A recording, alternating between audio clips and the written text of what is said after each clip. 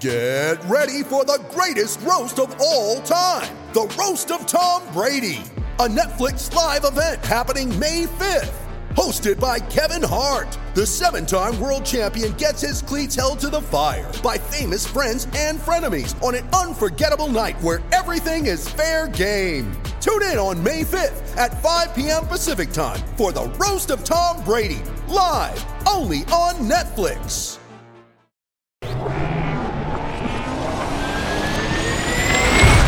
Blue Wire Podcasts. What's up, guys? Welcome in to the latest edition, crossover edition of the OBR Film Breakdown, brought to you by Blue Wire Podcasts, crossing over with All Eyes on Cleveland and Brad Ward, both of which are OBR teammates here.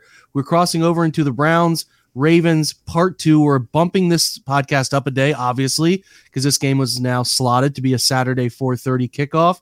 So hopefully you have made adjustments to your plans accordingly. The Browns welcome in a 9-4 Ravens team into First Energy Stadium, Brad, and it is going to finally feel like some sloppy weather as this game hits in Cleveland. Talk about the weather a little bit, and then what impact that might have on this one.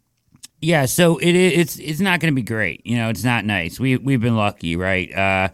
They're saying 33 degrees, but it's going to feel like it's like 20 with your real feel with wind chill factor, right?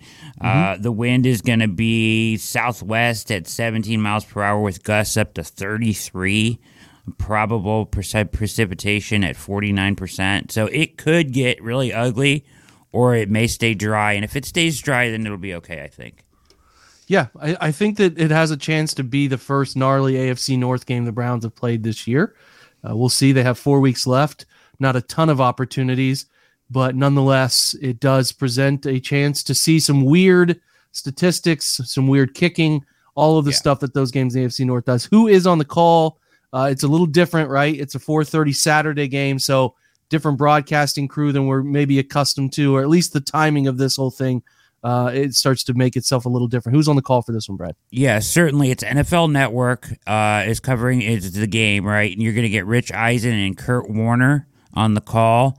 And different. Then, on the field, you're going to get Stacey Dales and Steve Weish on. Then you had two sideline reporters, and then, of course, Eisen and Warner, which is an interesting duo.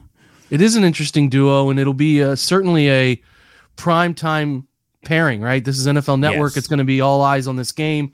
Obviously, Tyler Huntley throws a wrinkle into this thing with Lamar out, kind of recapping where the Ravens have been. As I know that on the OBR Film Breakdown, we did not do a true Ravens preview, but after the Browns game that they won 23-20, they won a couple games over AFC South opponents before their bye, 27-22 over Tampa, and then beat New Orleans 27-13, took the bye, came out 13-3 over Carolina, a frustrating loss against the Jaguars, where the Jaguars, I think, scored 18 fourth-quarter points to come back and beat them 28-27. And then now their current predicament, which is a 10-9 win over Denver, where Lamar Jackson leaves early. They muster up, rally, and score very late with Tyler Huntley to end up winning that one 10-9, and then beat Pittsburgh in an ugly one last week, 16-14, where Tyler Huntley left with a concussion. Apparently, Brad, you can have a concussion and be in concussion protocol and be a full participant in practice. I didn't know that was a thing. I apparently Huntley has progressed through the process of concussion protocol pretty quickly and is on track to play. I know that we saw Tyler Huntley last year. The Browns won a game that Huntley came in, substituted, I think right before half, if I'm right about that, Brad, for Lamar, and the Browns ended up winning 24-22. It is not a very favorable all-time setup here for the Browns, as we know, since the Ravens obviously took over in a time that's rough in Browns history because the Browns have only played them post-1999. It's 35-12 all-time Baltimore leads. They have won, if I'm looking at this correctly, 6 of the last 7 here, Brad? So not entirely favorable, but they have been close games since the second one of 2020. Stefanski's first game as a Browns coach, that was a blowout down in Baltimore, 38-6, but 47-42 Baltimore win, 16-10 Baltimore win, 24-22 Cleveland win, then a 23-20 Baltimore win. So they have been relatively tight in the Stefanski era. I don't think that should be all too different as we're seeing Cleveland's getting 2.5 in this one. Do you think that's appropriate? What do you think? No, I don't think that's appropriate. I thought that was kind of wild when I saw it at first. But yeah, I mean, I'm surprised that the Browns are favored at all. Do you think, let's ask this question kind of based on that 2.5 line. Do you expect the Browns to play like their season is over, or do you think they're coming out motivated, ready to win this one at home? Because, the hot topic on Twitter this week, Brad, has been about Kevin Stefanski's job security, everything around that. And you're looking at a pretty interesting situation with 4 games that they're eliminated from the playoffs, yet people still are giving them enough credit that Huntley, the Ravens are fighting for the division, right? They're 9-4. Since he's 9-4, they have the tiebreaker advantage, right? So I think that if the Browns were to pack this thing in, performance-wise, ahead of the 4 games, the end of the season, I think you could see people get a lot more panic about where Kevin is as the coach of this team. I just think this game is going to be interesting from an effort perspective, and I think you give me the vibe, and I could be wrong. You tell me if I'm wrong, that you don't think they're going to come out motivated, ready to play.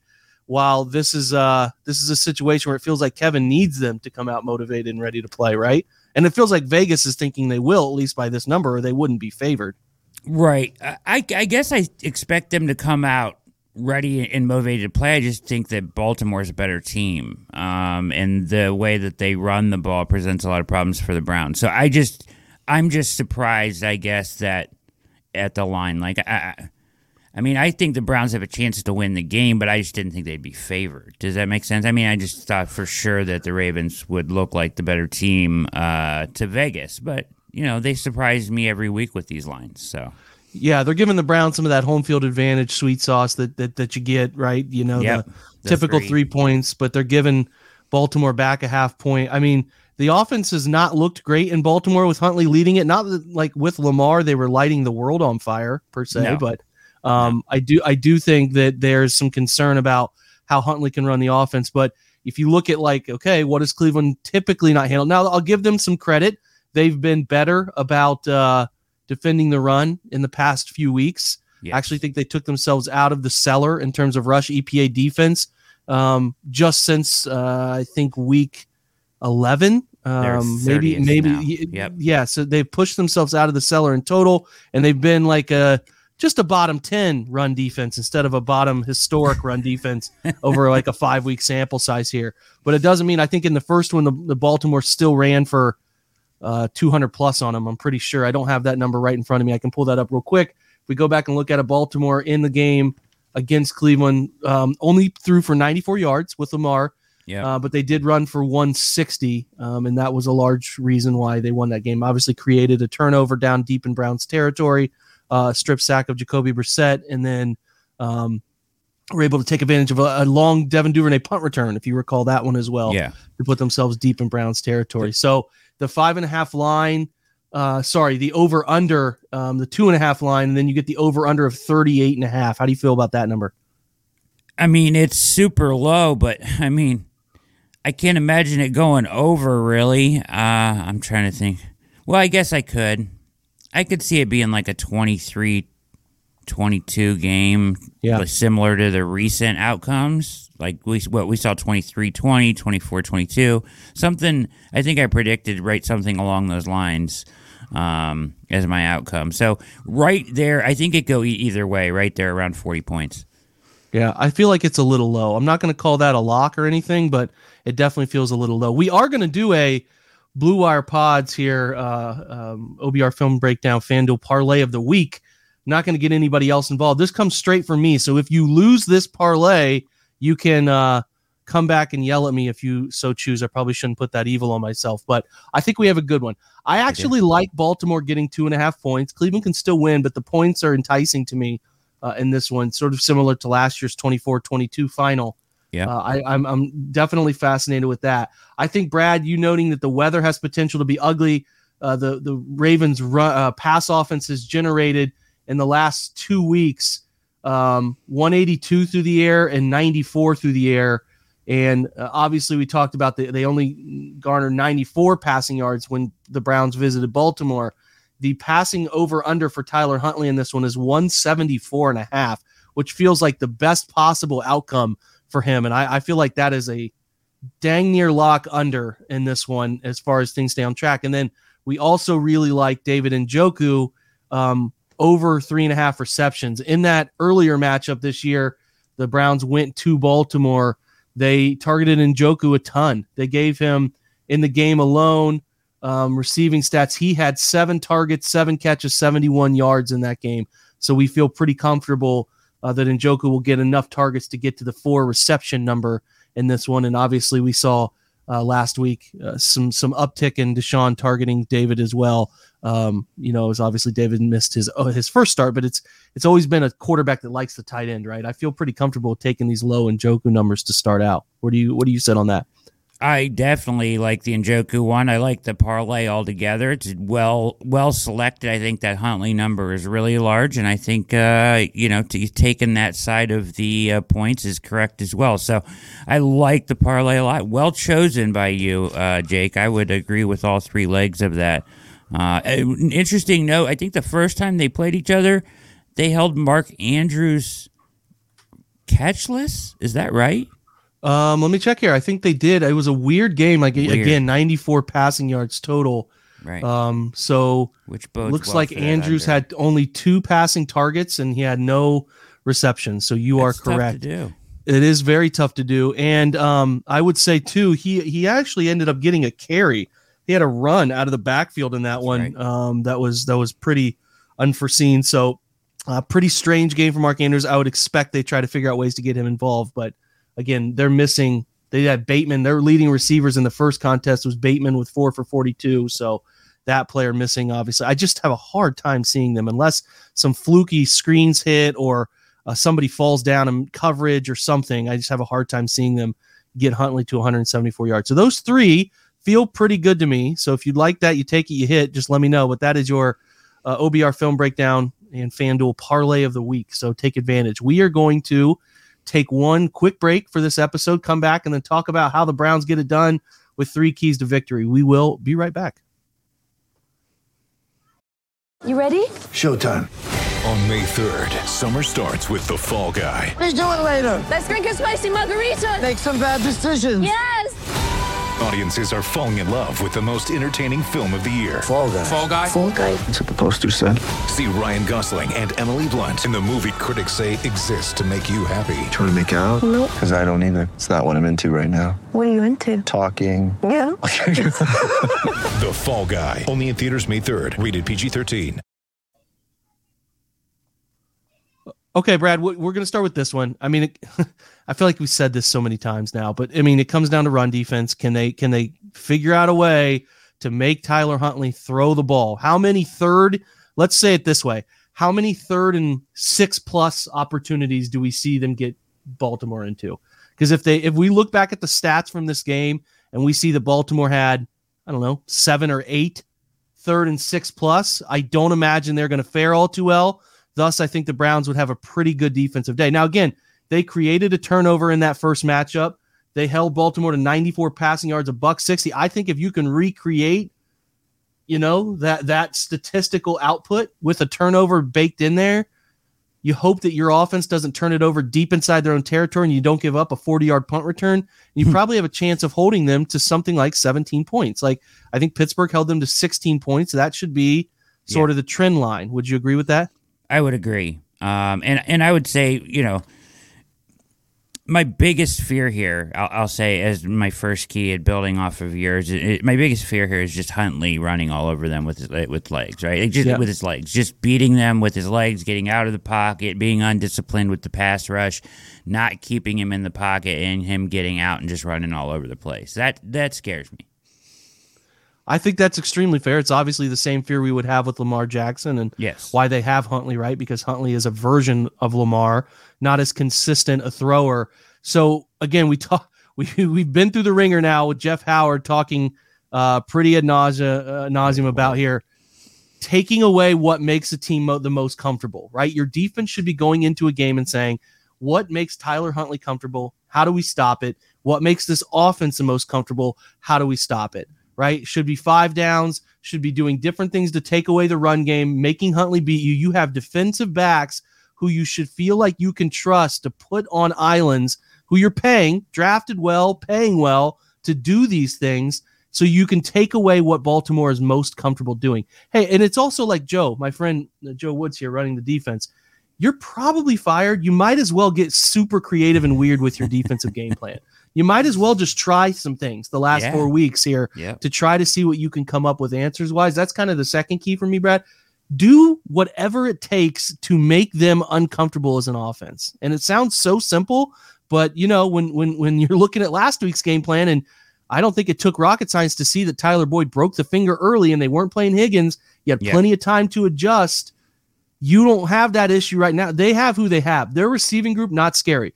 Take away Mark Andrews, bracket him as often as you can, make those receivers beat you, and commit people into the box to stop the run and put them in long third down situations. It doesn't take any more brain power than that, Brad. It doesn't. I agree.